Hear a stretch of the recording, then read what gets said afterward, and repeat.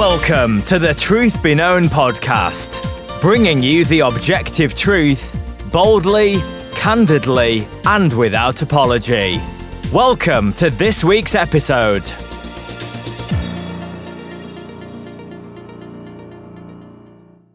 Well, welcome back to another episode of the Truth Be Known podcast. I'm Nathaniel Jolly. And I am Eki Tepsapornchai. Well, brother, it's good to kind of be back on a regular weekly schedule after a long hiatus. And we've got a great topic today. In fact, I would argue that this may be one of the most important topics we could kind of talk about in today's world. And that's the necessity for and the development of discernment in the church today, or if you're John MacArthur, discernment. Right. But a great topic. I mean, when you hear the word discernment, I mean, in our thinking about the church today, our culture, the Western world, what comes to your thoughts first?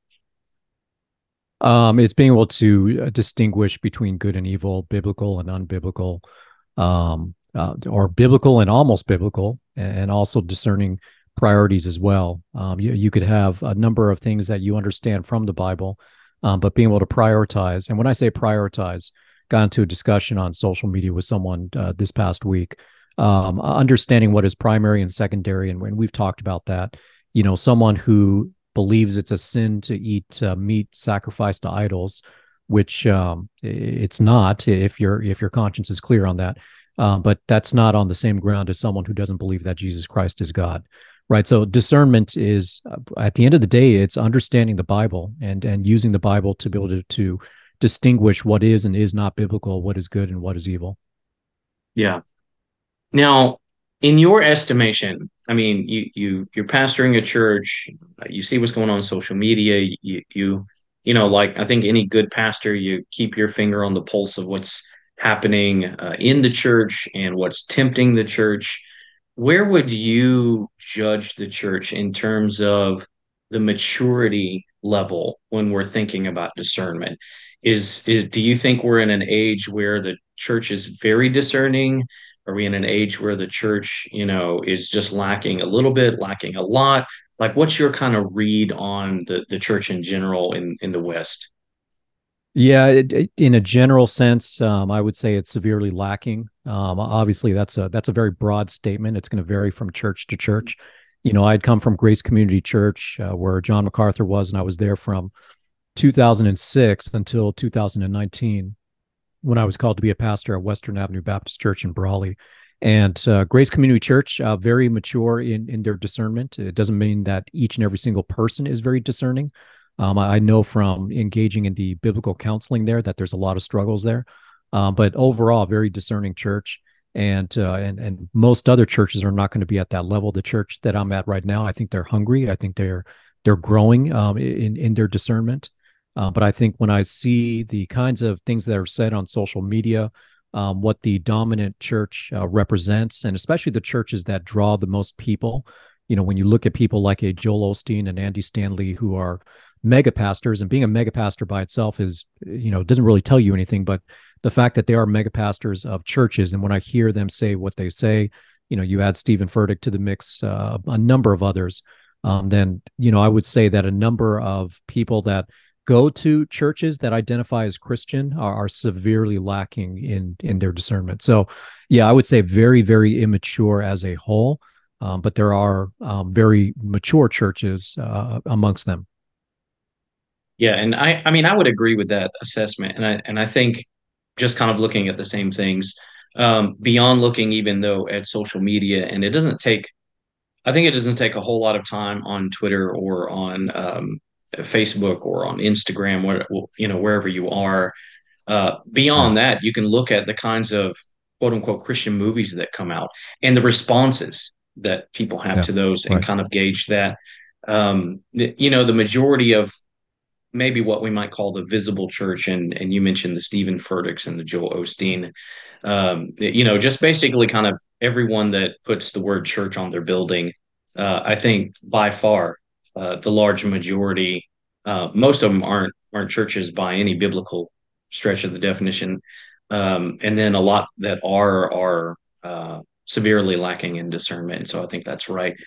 And I think beyond that, if you were to look at statistics, right, just general statistics on what the average Christian believes about things Yeah. like, is Right. Christ the only way, right, to salvation? Is there some other way? If you look at statistics about what Christians believe about sin, what is sin, what isn't sin, in today's world, a lot of confusion around, homosexuality and marriage and things like that. And if you Yep. just look at those statistics, I think it proves as well the need in our times for discernment. And I think, like you, I mean, I'm new to the church. I'm in Fellowship Bible Church in Oklahoma. By the way, there are big nasty scorpions here, and we didn't have those in Alaska. Actually, that's not true. Guys who are listening from my church will be like, "Are you kidding? They're like 2 inches long." That's true. They're tiny little scorpions, which makes them even worse Yeah. because you can't see them. Anyway, um, but so you have to be discerning about where you walk here.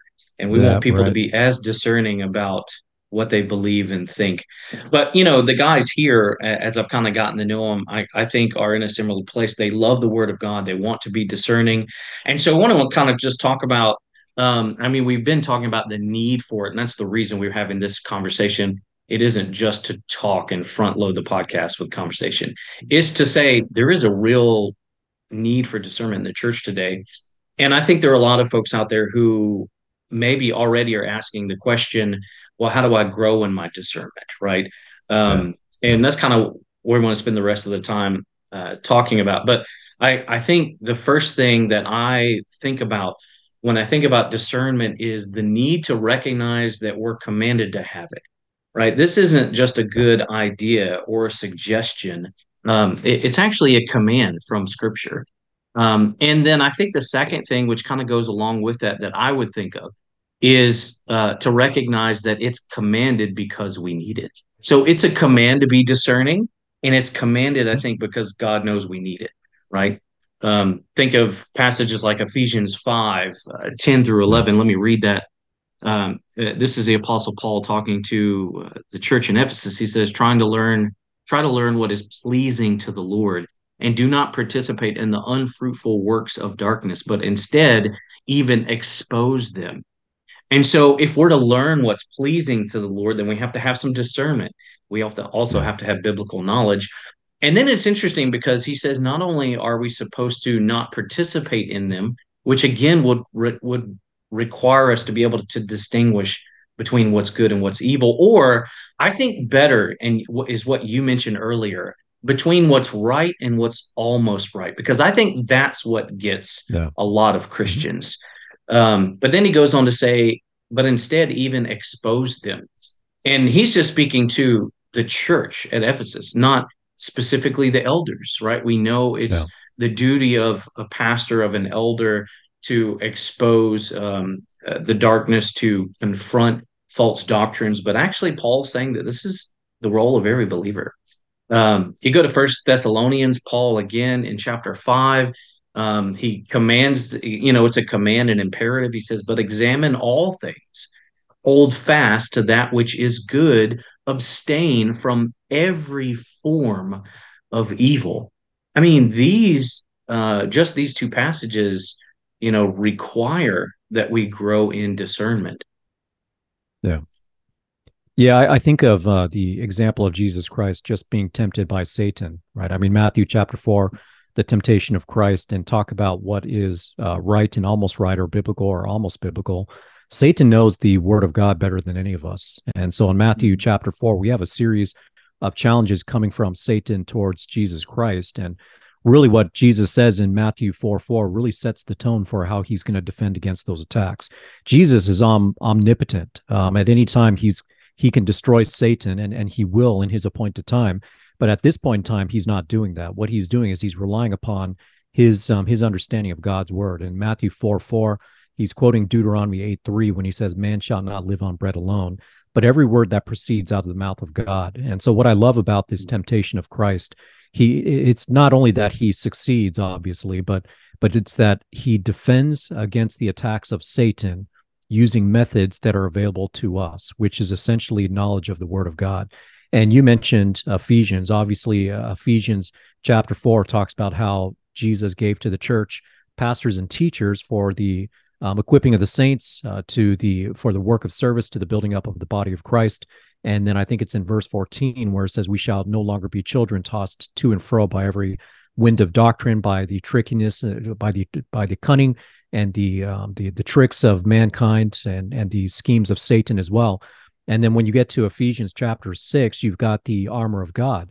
And we look at the armor of God. We understand that the armor of God is not physical armor. That's not what the Bible gives us. The armor, each pieces of that armor has to do with a certain understanding of theology, of God's character, of the gospel, right? And so we defend against the attacks of the evil one by our understanding of Scripture. So yeah, from the example of Jesus Christ, and when we look elsewhere at what Jesus says, he rebukes the Pharisees. He says, "Have you not read?" And obviously they have read, but they have not understood. John chapter 8, verse 30 or 31, he says that if you are my disciples, you will continue in the word, and the word shall set you free. Right. So all over, we understand that the spiritual war is engaged with the mind, and the mind needs to be renewed with Scripture, and Scripture is what's going to allow us to be able to distinguish the attacks of the evil one. 2 Corinthians chapter 11, Satan disguises himself as an angel of light. That means he looks like one of us, and if he looks like one of us, how are you going to distinguish him? The only way you can distinguish him is not going to be what he looks like. It's not going to be whether he sounds godly or not. It's going to be whether what he says aligns with Scripture or not. I think we forget that. I think we forget that Satan comes disguised as an angel of light.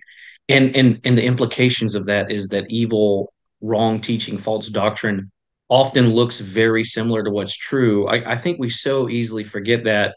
And we kind of have this general mindset that, if something bad comes into the church, the devil's going to walk through the front door, on fire, flaming red with a big pitchfork. Yeah. I've said that before, right?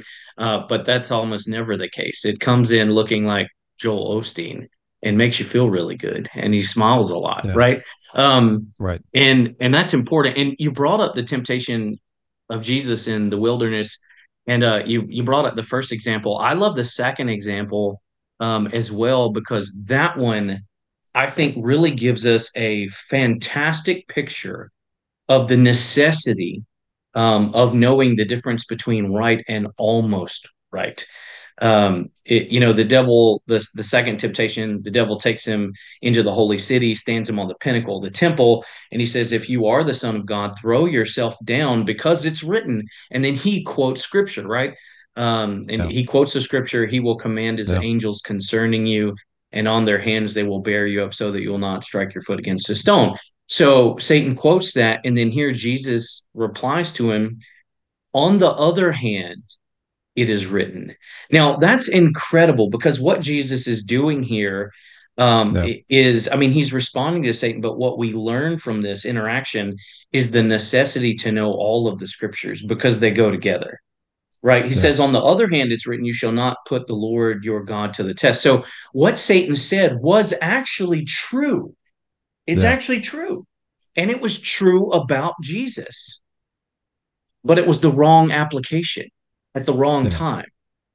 And Mhm. Jesus was, I mean, clearly he's omniscient, right? So, but Jesus is pointing out that, yeah, basically you're twisting the Scripture. It is true, and it is true about me. However, to lay hold of that truth in this moment would be to test the Lord your God. And Scripture says we don't do that.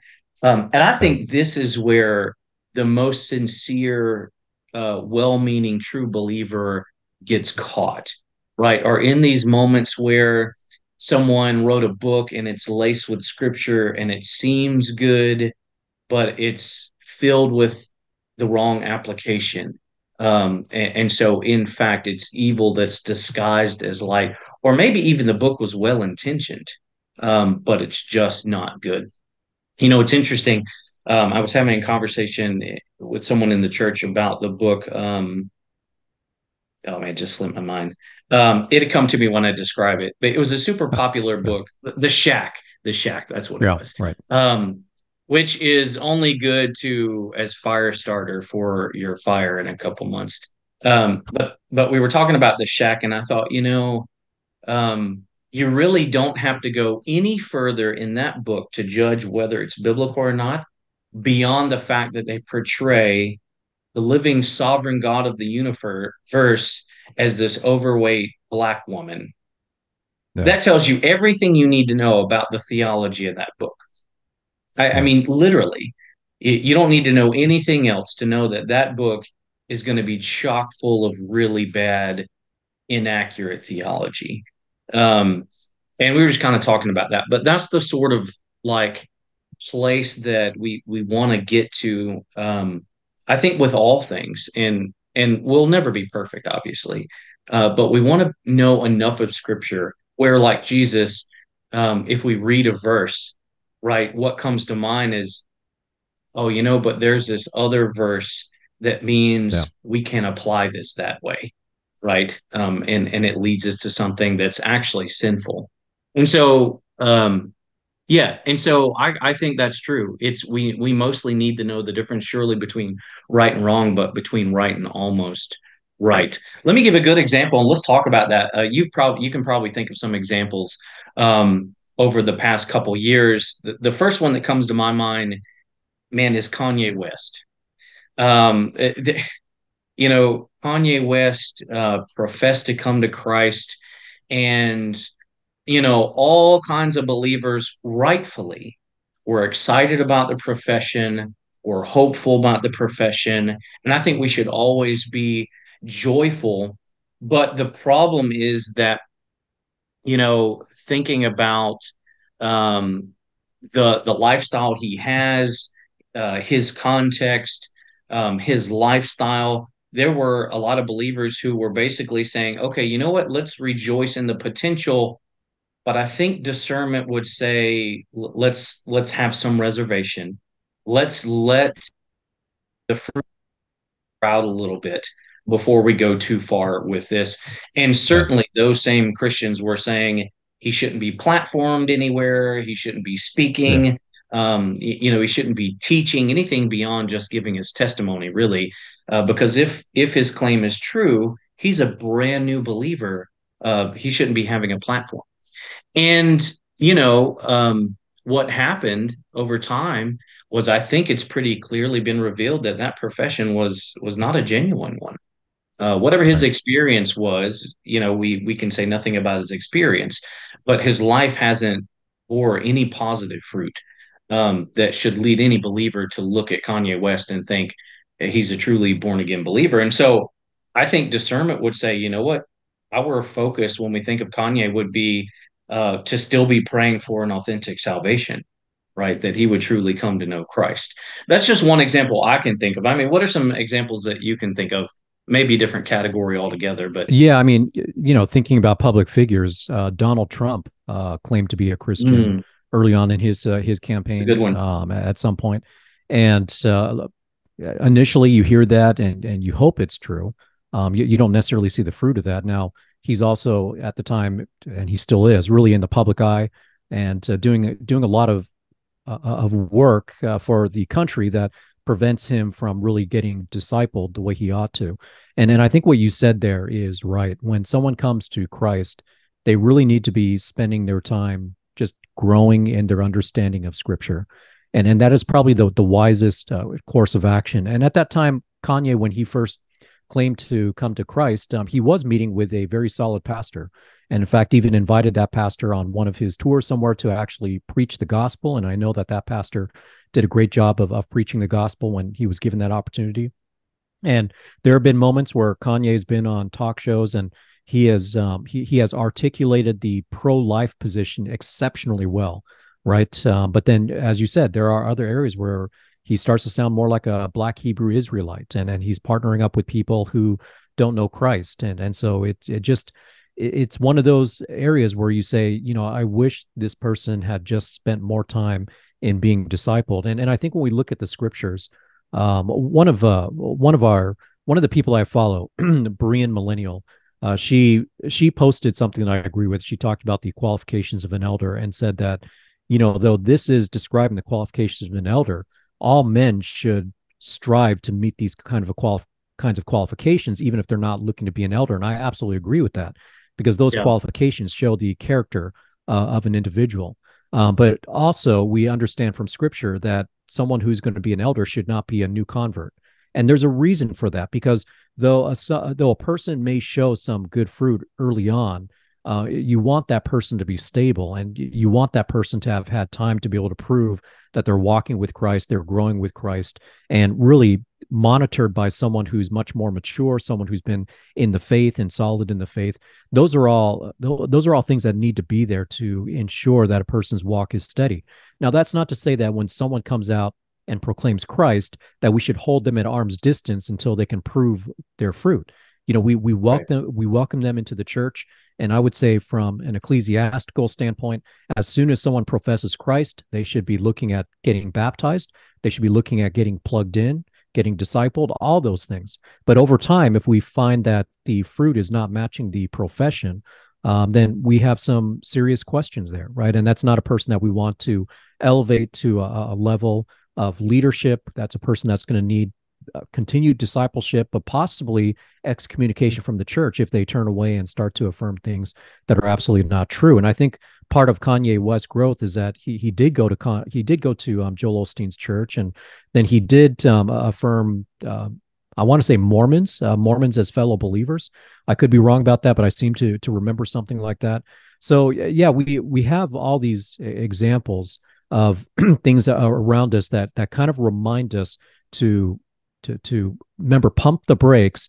And just because someone is a celebrity or a public figure, it doesn't make them instantly holy just because they profess Christ. They would be holy in the sense of being set aside by God, but in terms of their walk and in their growth and their maturity, you got to give them time. But this is part of the culture that we live in, where someone who's a celebrity or someone who's an athlete is, for some reason, given much more credibility in what they say than anyone else. People in our society, they love to hear statements from celebrities, but when it comes to celebrities and actors, folks, their lane is entertainment. Athletes, their lane is entertainment. And I'm not saying that entertainment is evil, but recognize that they really have no basis to be experts in whatever area it is they're speaking on. So you always got to take that with a grain of salt. But in terms of other cultural attacks, I mean, think about, for instance, people that want to really kind of flatten the gospel to say that, well, everyone who affirms that God is love is saved, right? And they'll quote scriptures that show God is love. God so loved the world and all that kinds of stuff. And really what they're doing is that they're taking those scriptures out of context. I just did a message on spiritual contentment, and one of the most twisted verses in all of scripture, we've talked about this before, Philippians 4:13, I can do all things through him who strengthens me.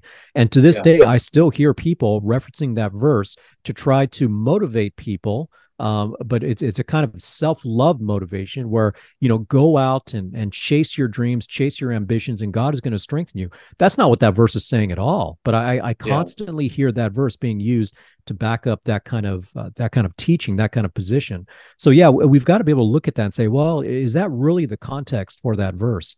And only someone who has spent time growing in the scriptures, reading the scriptures, and growing in their understanding of theology, developing a systematic theology, developing a practical theology, and all that. That's when you're looking at someone who is ready to fill in kind of that position of leadership, which, the topic today is about discernment, and discernment is absolutely a critical component to someone who's going to be a leader of the church. And quite sadly, I think there are many leaders who don't have it. Yeah. Yeah. And it's critical to the growth of just any believer in the church too. I mean, let's Yeah, talk about like absolutely. ways that, believers often get sidetracked because of a lack of discernment. And I think discernment comes with spiritual maturity. And so we're not saying that if you're not where you should be in spiritual discernment, there's something wrong with you.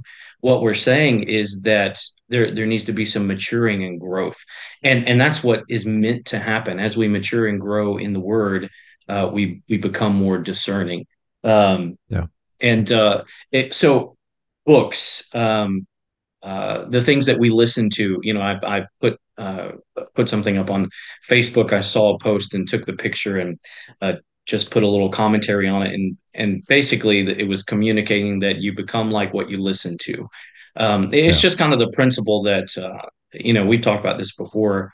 Bad company corrupts good morals, right? You Yeah. become like what you give yourself to, whether you give yourself to a certain author, a certain preacher, a certain and so and that's just all humans are that way. There's no exceptions to that. You will become like the people you hang around. And so discernment is needed so that you know what kinds of people you should be hanging around. And discernment is needed like when you're talking about studying books. So imagine we're both in churches where believers are hungry for the word, they're finding good books to read. And so they pick up a book like The Shack, or they pick up a book by someone who's gone woke now, and that's the lens, or they pick up a book that has a feminist theological perspective.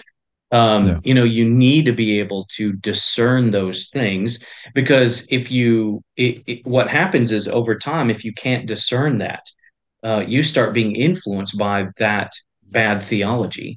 And so you read The Shack, and maybe you're a younger Christian, or you're just right, either in years or just your progress in the faith, and you read that and you think, wow, that's great. And you start picking up other books from the same writer. You start picking up Yeah.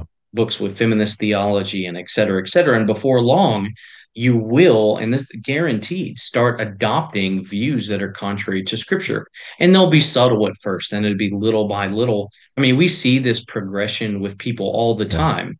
And the most, I think the ultimate fruit of that is what we see in the deconstruction movement, right?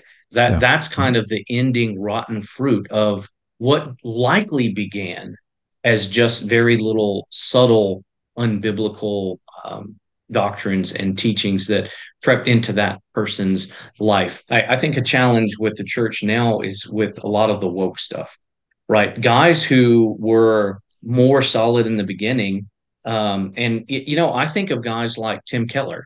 And it kind of grieves me to say what I'm going to say, but I think it just has to be said when we're talking about discernment. Tim Keller, when he got to the later years of his life, Yeah. really changed from who he was at the beginning.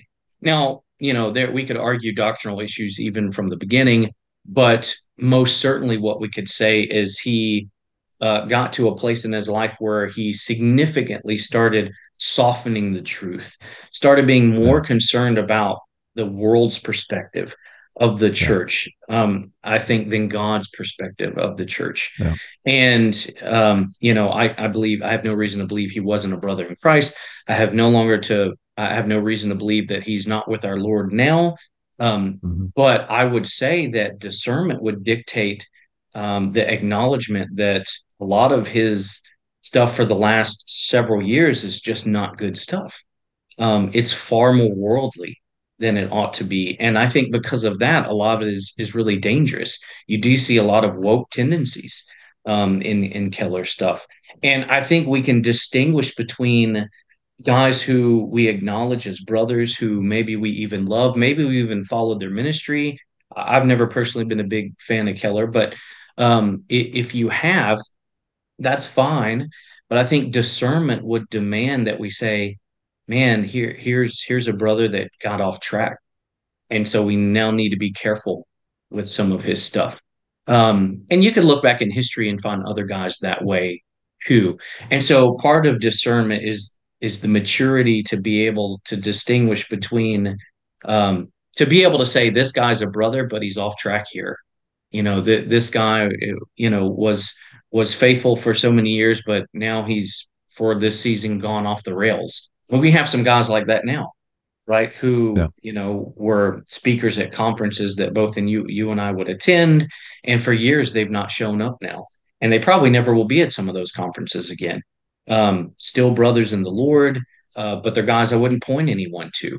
Um, and so we've got to be able to discern who whose teaching fits in that category without labeling them as heretics if they're not heretics. You can teach really bad doctrine Mhm. without becoming a heretic. You can teach doctrine that harms the church, in fact, without necessarily crossing the Yeah. line of being a heretic.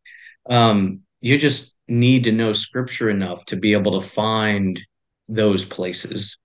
Thoughts on that? Yeah, and let's talk about that word heresy and heretic because that's been a recent topic for me as well.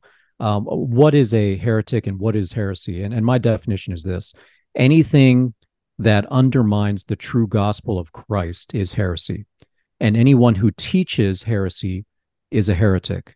Now, that doesn't mean that everything that we disagree with is heresy, because not everything we disagree with affects the gospel. And so, a great example is eschatology. So, we can talk about the various forms of eschatology and beliefs. And I think there are some extreme forms that could cross the boundary into heresy. But I think for the most That's a part, good point. people could be all over the map, and it really doesn't change the core gospel itself. It's when someone teaches something that starts to change the core gospel itself that you get into heresy. And by the way, this requires discernment as well, because there are some who treat every disagreement as being a disagreement of heresy, right? Oh, you're not Yeah. saved if you don't believe this. I mean, think about the King James only movement. The King James only movement treats the true church as if it's only you're only the true church if you're actually reading from the King James, the authorized King James Standard version, right? Yeah. Whereas, which is absolutely ridiculous if you have any kind of understanding of how we got the Bible, but also a remembrance of what the gospel is. The gospel isn't if you believe in the King James version, right?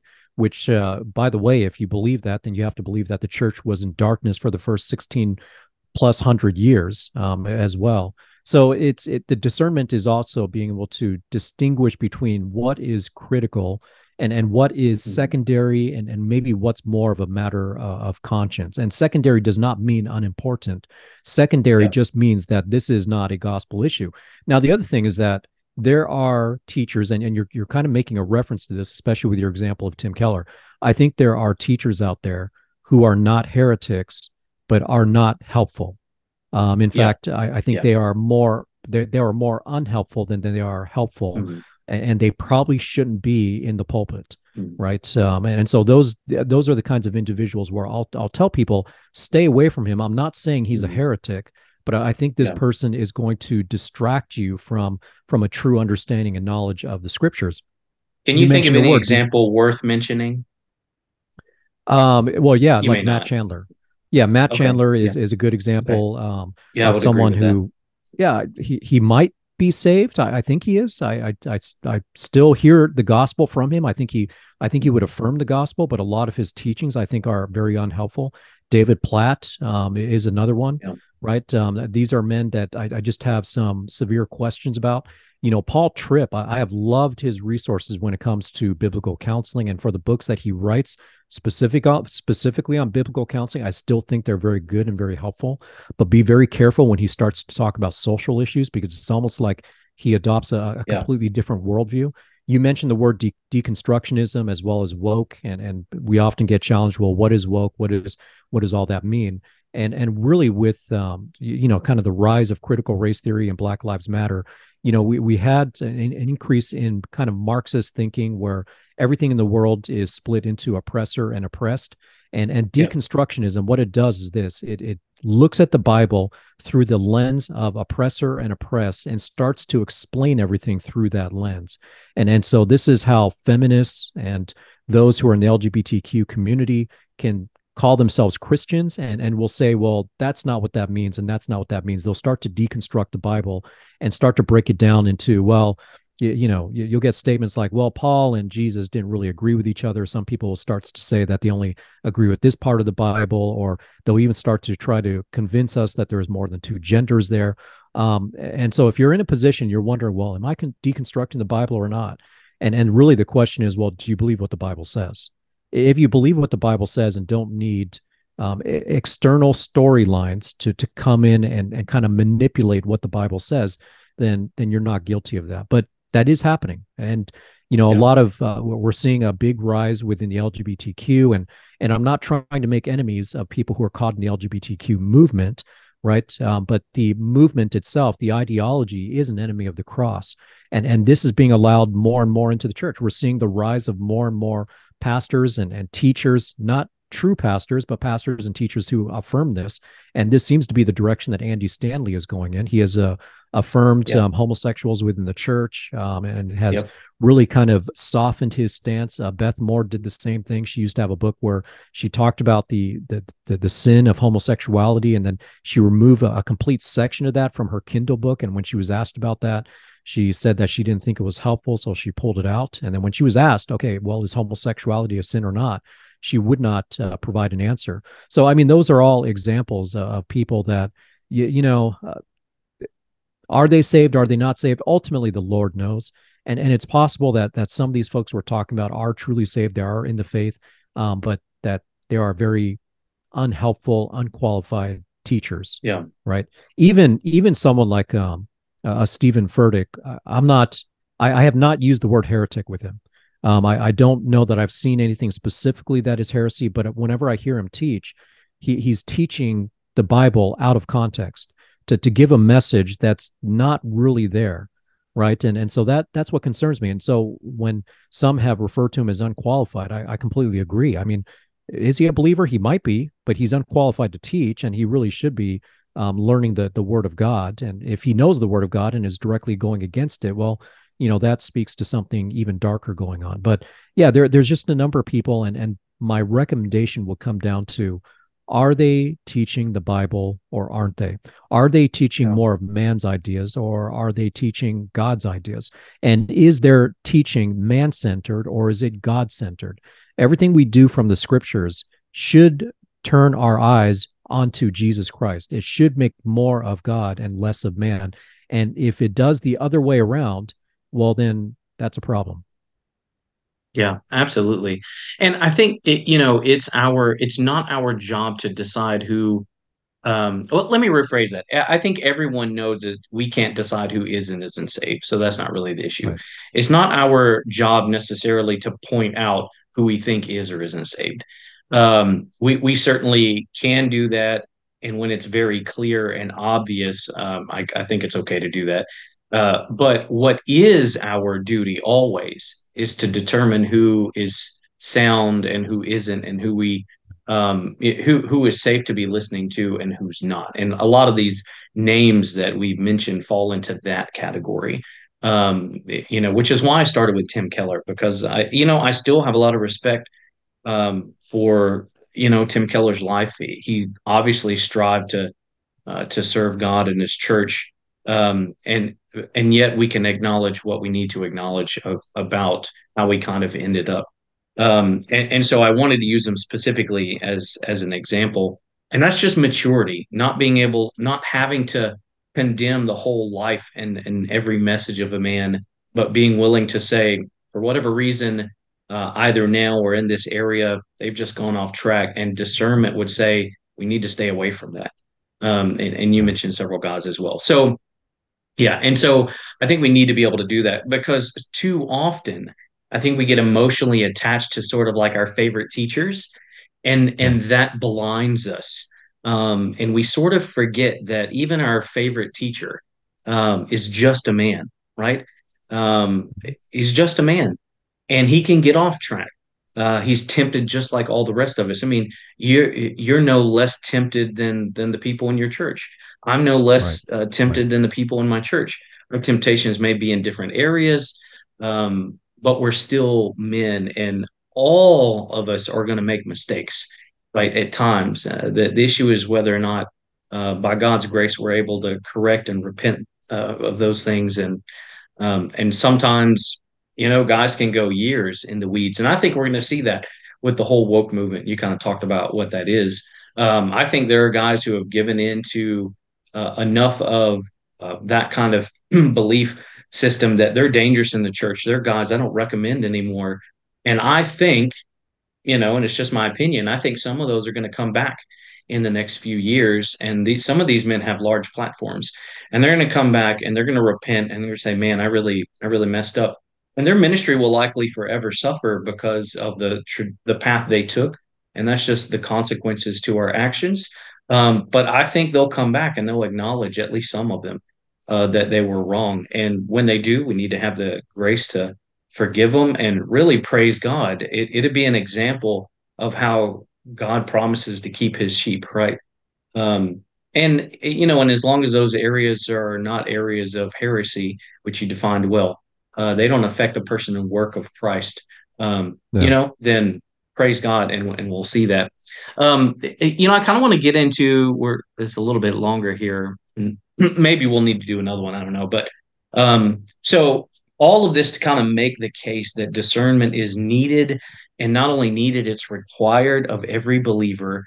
We need to not be emotionally attached so much so to our favorite author, our favorite speaker, that we're unwilling to say, "Man, I just can't follow where you're going." Yeah. And I might catch some slack for this, but let me give you a good example of that. I love Odie Baucham. I've been extraordinarily helped in his ministry, but I can't follow him in the direction he seems to be going, in his view of understanding how the law should be applied to our nation. Um, Mm. I've only heard a handful of teaching from him in that area, and what I've heard I think is wrong. But I still love the guy. He's still my brother in Christ. It's not gotten to the point where I'm telling people maybe you don't want to listen to Vodie's stuff anymore, but I'm concerned that is just that particular belief is just a place I can't follow him in, and that's okay. Mhm. Um, Yeah. but we've got to be able to do that, right? And by no means has he said anything heretical. Nothing he believes, as far as I know, would even touch negatively Right. the person work of Christ. Solid in all those Right. areas. I just want to give guys an example of my own, like someone in my own life who I hold in high esteem, who I'm having to now say, man, I love like everything I've ever heard you teach on, but I can't go there with you because I don't Yeah. think that's the biblical view. And so that's fine. And so when I listen to messages, I'm just conscious of that. If he's talking on that area, it's just an area where I'm going to say, man, I love you, brother, but yeah, I think you're wrong there. And so let me rather spend time listening to these other areas where I think he's solid in. I think that's just a good Right. example. I hope that's helpful for people. It's okay to be able to do that, right? Um, so how do we get Yeah. discernment? Oh yeah, And I go think ahead, jump in I there. think the other side of discernment is discerning the fruit. Mhm. Discerning the fruit of the people that you're reading and hearing from. And and we'll take Vodi Bakum as a great example. His fruit has been stellar. I see no problems with his ministry. Now, if he Yeah, starts to head in a agreed. direction that is not good, I think that the fruit is going to start to bear that out. Right. I remember when I was a brand new believer, I saw what Jesus said, "You shall know them by their fruit." And I remember looking at Joel Osteen and thinking, well, I know this is a false teacher, but where's the false fruit? Because he seems like such a happy and Mhm. encouraging guy. These are traits that would be good in anyone. I mean, you want your church members to be encouraging and happy and smiling and all that. And so I couldn't quite figure out how this applied to Joel Osteen. That if he's a false teacher, he should be bearing bad fruit. And then I realized that in his case, the fruit is in what he actually teaches, and his fruit is in not being able to affirm that Jesus Christ is the only way to heaven. Right? I mean, those are the kinds of things where you see that and you're like, oh, wait a second, a Which true he said teacher of God. publicly. Yeah, he said publicly, right on the Larry King show, he was asked point blank, "Do you believe Jesus Christ is the only way?" And he literally said, "I don't know." Now, I've been challenged by some people on my position. They're saying, "Well, no one's perfect." And I said, "Yeah, true, no one's perfect, but there is no man of God in the position of pastor who should ever get that question Yeah. wrong, ever." All right. I mean, yes, we make mistakes, we stumble. That's not a place where we should ever make a mistake or Yeah. stumble. It's a very simple It matter. matters Jesus Christ. where the mistake is. Yeah, exactly. And that's again, that's discerning the mistake and whether that's an acceptable mistake or not. But looking at the fruit, because a lot of times there are certain preachers, teachers, authors. You look at the fruit of their ministry. Look at how they behave, especially towards those who disagree with them, right? So sometimes people form a belief that I will disagree with, but they're very gracious towards those who disagree with them, and I would say that's a good sign. Now, if they form a certain belief and start to vilify everyone who doesn't follow them there, then that becomes a problem. You start to get closer and closer to being like a cult where you treat everyone else who doesn't take that position, which is not a gospel position. But if everyone else who doesn't take that position, if you start to treat them like they're not in the body of Christ, well, you're kind of forming a cult, and without knowing it, you're acting like the gospel is something more than what it really is. Which, by the way, if you make the gospel more than what it is, you're introducing works. You're introducing Yeah. works, and you're Yeah. taking the grace out of it. So we have to fight to preserve the purity of the gospel, because the purity of the gospel is the only way that man will ever know what the true grace of God is in salvation.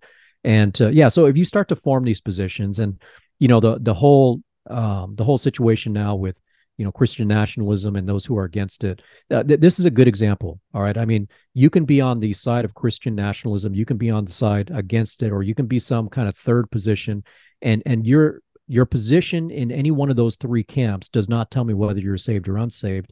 But if you start to vilify everyone who doesn't stand with you, that to me is not good fruit. That's not Christ likeness, and that's not preserving the unity of the body of Christ, if indeed we are all in Christ through the gospel. So discerning the fruits, and discerning how people respond to others who disagree with them on issues that are not primary issues. Yeah. Yeah, just because you're post mill doesn't mean you're a heretic. I mean, you're wrong biblically. But and so Yeah. it's just true. I wanted to do a podcast and not say anything controversial. But anyway, but anyway, but in all seriousness, and you have guys who, take that eschatological view or views close to that, who, Yeah. if you look at the fruit of their ministry, you can disagree with them. But they're not producing people who are angry and combative, Yeah. and Fleshly and all that. I Yeah. must just say, James White is a good example of this, I think. I don't really follow James's ministry all that much. I've read some books on apologetics when he's some of his stuff about other religions is extraordinarily helpful, and I definitely would recommend those. He's written about Islam, he's written about Catholicism, Yeah. but James White is a post mill guy, and he's nothing like a lot of what we see. In Yeah. fact, he's even rebuked the kind of brash, crass Yes. behavior. And Yeah. I'll tell you, I have my respect for Dr. White has, significantly increased just by, watching his response and willingness to call out that. And there are a lot of areas I don't agree with him in, which is fine. But he's just a good example of an eschatological view, which, in my opinion, ultimately I think is dangerous to take. Um, but he's a good example of a mature guy who's not gone so far that Right. that we would shun him, as it were. And yet, there are plenty of other guys who I think they followed the logical conclusion, kind of, and on top of the fact that they're just combative people who, I've blocked and I'm not even sure they're saved.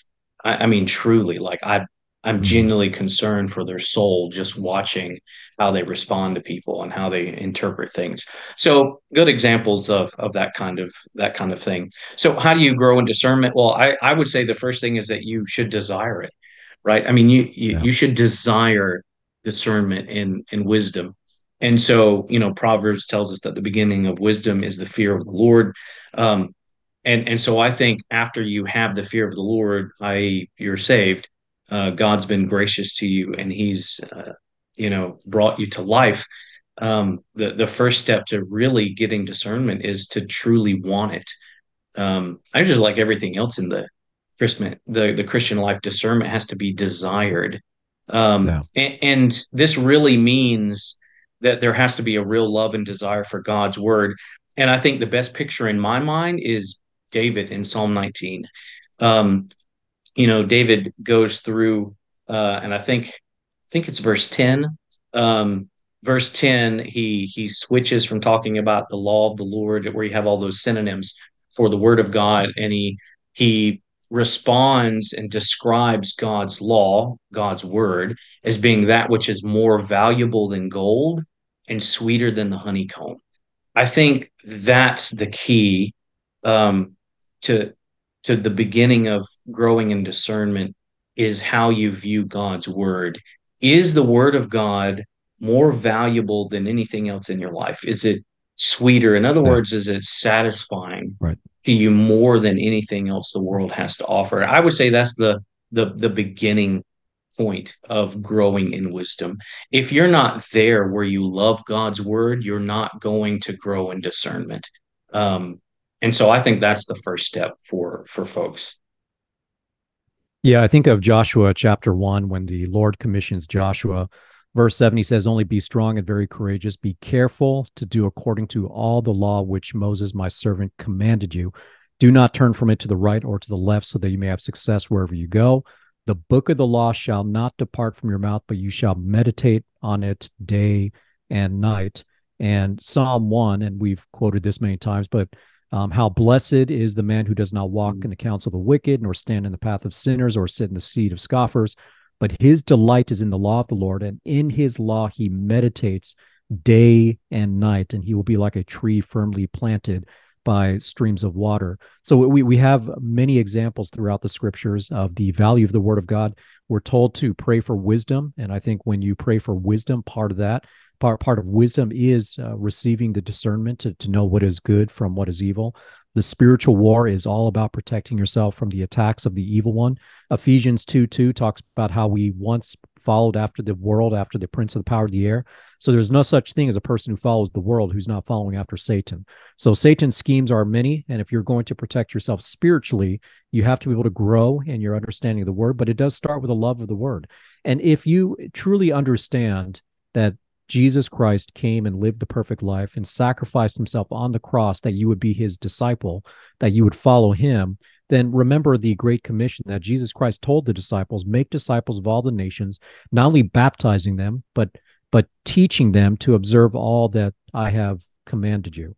So this is the Christian walk. There's no such thing as becoming more of a Christian without the food that is provided, the spiritual food, which is the word of God.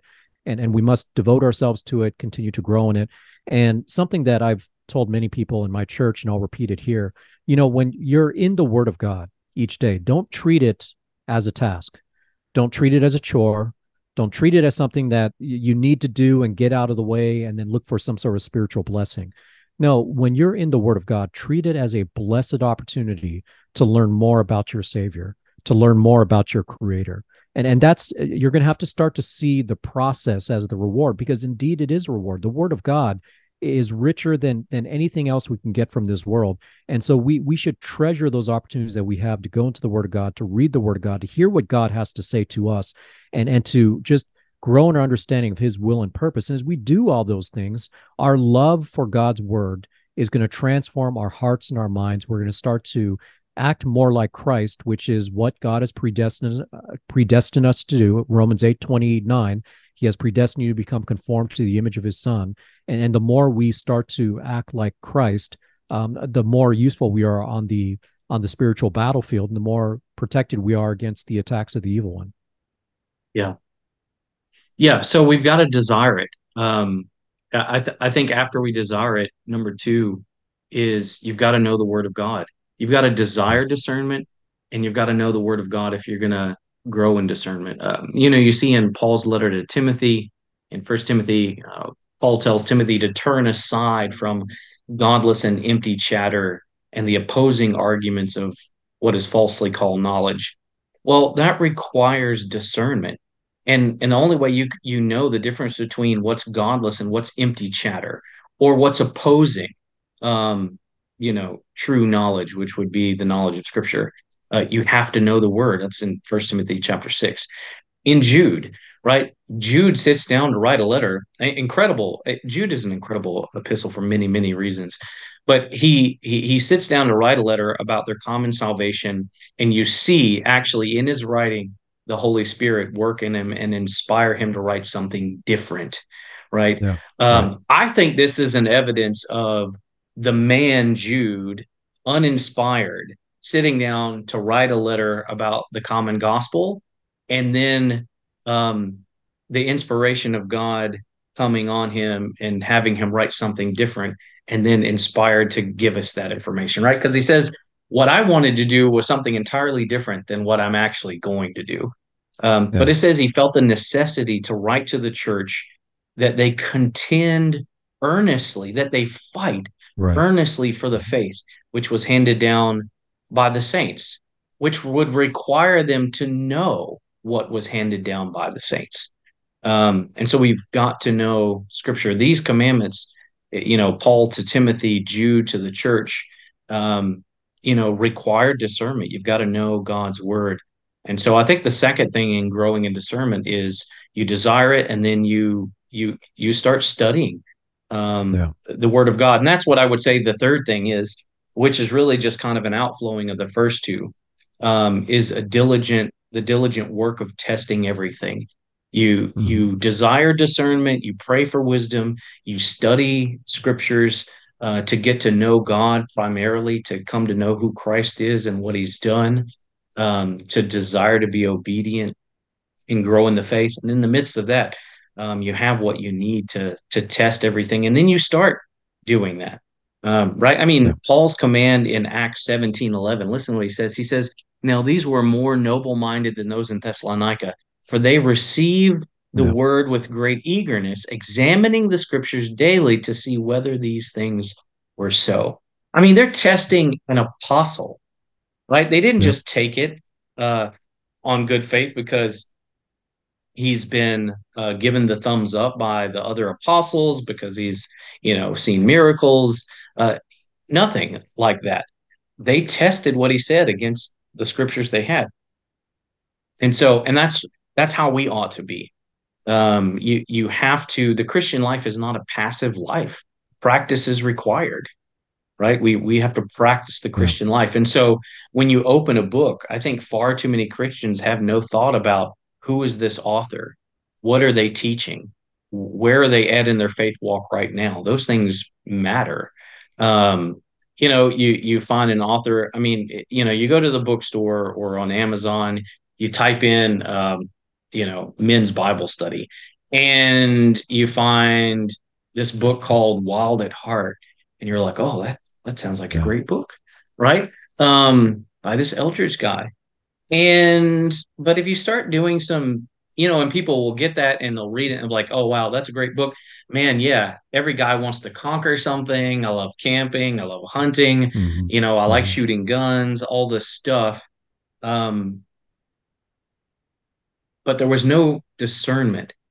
Right. And so rather than, reading the reviews, looking up the author, seeing what they're doing in the Christian walk now, what's kind of been the fruit of their ministry. I mean, things that might take you, I mean, you can do all that if if you know how to use Google, you can do all that in 15 minutes. It doesn't even take that long.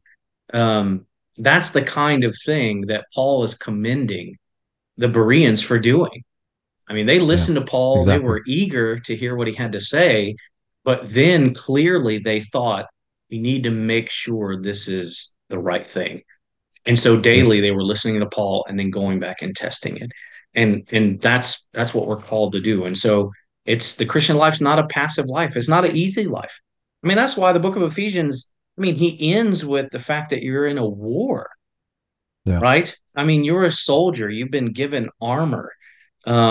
It's a tough life. And I think we need to, help people understand that so that um they aren't disillusioned. I mean, that's one of the problems with teaching, that things are going to increasingly get better over over long periods of time, because when they don't, and they're guaranteed not to, people start get disillusioned in their faith because they've been taught the wrong thing. Right? Jesus teaches quite contrarily to that. The bad are going to go from bad to worse. Sin's going to increase. Christians are going to be persecuted. And certainly those who pursue holiness. We're taught these things in scripture so that we're strengthened and not disillusioned. And so we need discernment, and we've got to practice that. We've got to get in the habit of, look, before even like if my wife and I want to watch a TV show, which we do very seldomly, by the way, but because TV is just sort of trash today. But if we want to watch a show on the computer or whatever, and it's a series, I oftentimes watch the first two or three on my own. Not because Yeah. my wife can't do it herself. She most certainly can, and she's very spiritually mature. But it's just my way of saying, you know what, I want to be a good husband, and one, I want to guard myself, and so let me watch one or two very critically. And then two, if I discover that it's not something I should be watching, it's not something I want to put into my mind, then I certainly don't want to go home and recommend it to my wife. And it's something that Right. she appreciates. And she'll do the same thing if she comes across something that she might be. We like to read books together. She comes across a book that looks interesting. She'll look at it and read the back and consider the author. And there's times she's come to me and said, "Yeah, I don't think we really want to do this. This is what I found out about the author." And she'll share that with me, and I'll say, "Yeah, we definitely don't want to do that." Um, and so that's just a habit that every believer uh, should should learn to develop in the church. What you listen to, what you watch, what you read. It's a lot of work, but that's faithful Christianity. Final Right. thoughts on that? No, this is it all starts with the Word of God, wanting to know what the Word of God is, wanting to follow it, apply it into your life, and then exercise the Word of God and really evaluate all that is going around you through it. If you continue to walk humbly with the Lord and continue to devote yourself to His scriptures and trust in His grace for you and apply that diligently. 2 Timothy 2:15, be diligent to present yourself approved to God as a workman who does not need to be ashamed, accurately handling the word of truth. God will not let you down. You follow those steps, and you will fulfill the will of God in you by becoming more like Christ as you continue to grow. Yeah, amen, brother. And I think the encouragement is not that it's so hard, the Christian life is so hard, because it is hard. The Yeah. encouragement is that God has given us everything we need to be Yep. faithful in Scripture. I mean, Right. we aren't left alone. We aren't left without the ability to grow in discernment. Mhm. And I think that's what's so encouraging to me. So wherever you are, if you're listening to this podcast, wherever you are in your discernment, whether you're thinking, I've been blessed and I'm a fairly discerning person, and you can continue growing in it, or whether you're listening and you're thinking, I feel like I have no discernment in my life. You can start wherever you are today, get in the Word of God, pray that God would give you an increased desire. I mean, even the faith we have is a gift from God. I think the Yeah. desire to be discerning is also a gift from God. So pray that God would give that to you. He's certainly already given you access to a Bible, and then get in it. Start memorizing Scripture, and if you don't have if it's hard for you to memorize scripture, just start reading and listening to copious amounts of it. Yeah. Yeah. Consider, what it says, and just grow in that area. And that's what God's called us to. It's again the Apostle Paul in Ephesians. I can't remember what chapter it is. Maybe you'll recall it, Eki, when I quote it here, but or paraphrase it. But it's where the Apostle Paul says that we're supposed to no longer be children being tossed here and there by every wave of doctrine. Right? He's Yeah. calling us to Ephesians. be Yeah. mature, discerning. Do you know where that is? Yeah. Ephesians 4:14.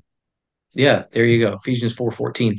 That's what every believer is called to. And you can only get there by being faithful and diligent in the scriptures. So hope that this has been helpful to you guys. Until next time, let the truth be known. The Truth Be Known podcast is a theologically driven, gospel-centered program, serving the body of Christ by bringing biblical truth to bear on issues facing the church today. Subscribe to the Truth Be Known podcast by using the podcast app on your Apple or Android device, or listen online at strivingforeternity.org in the podcast section.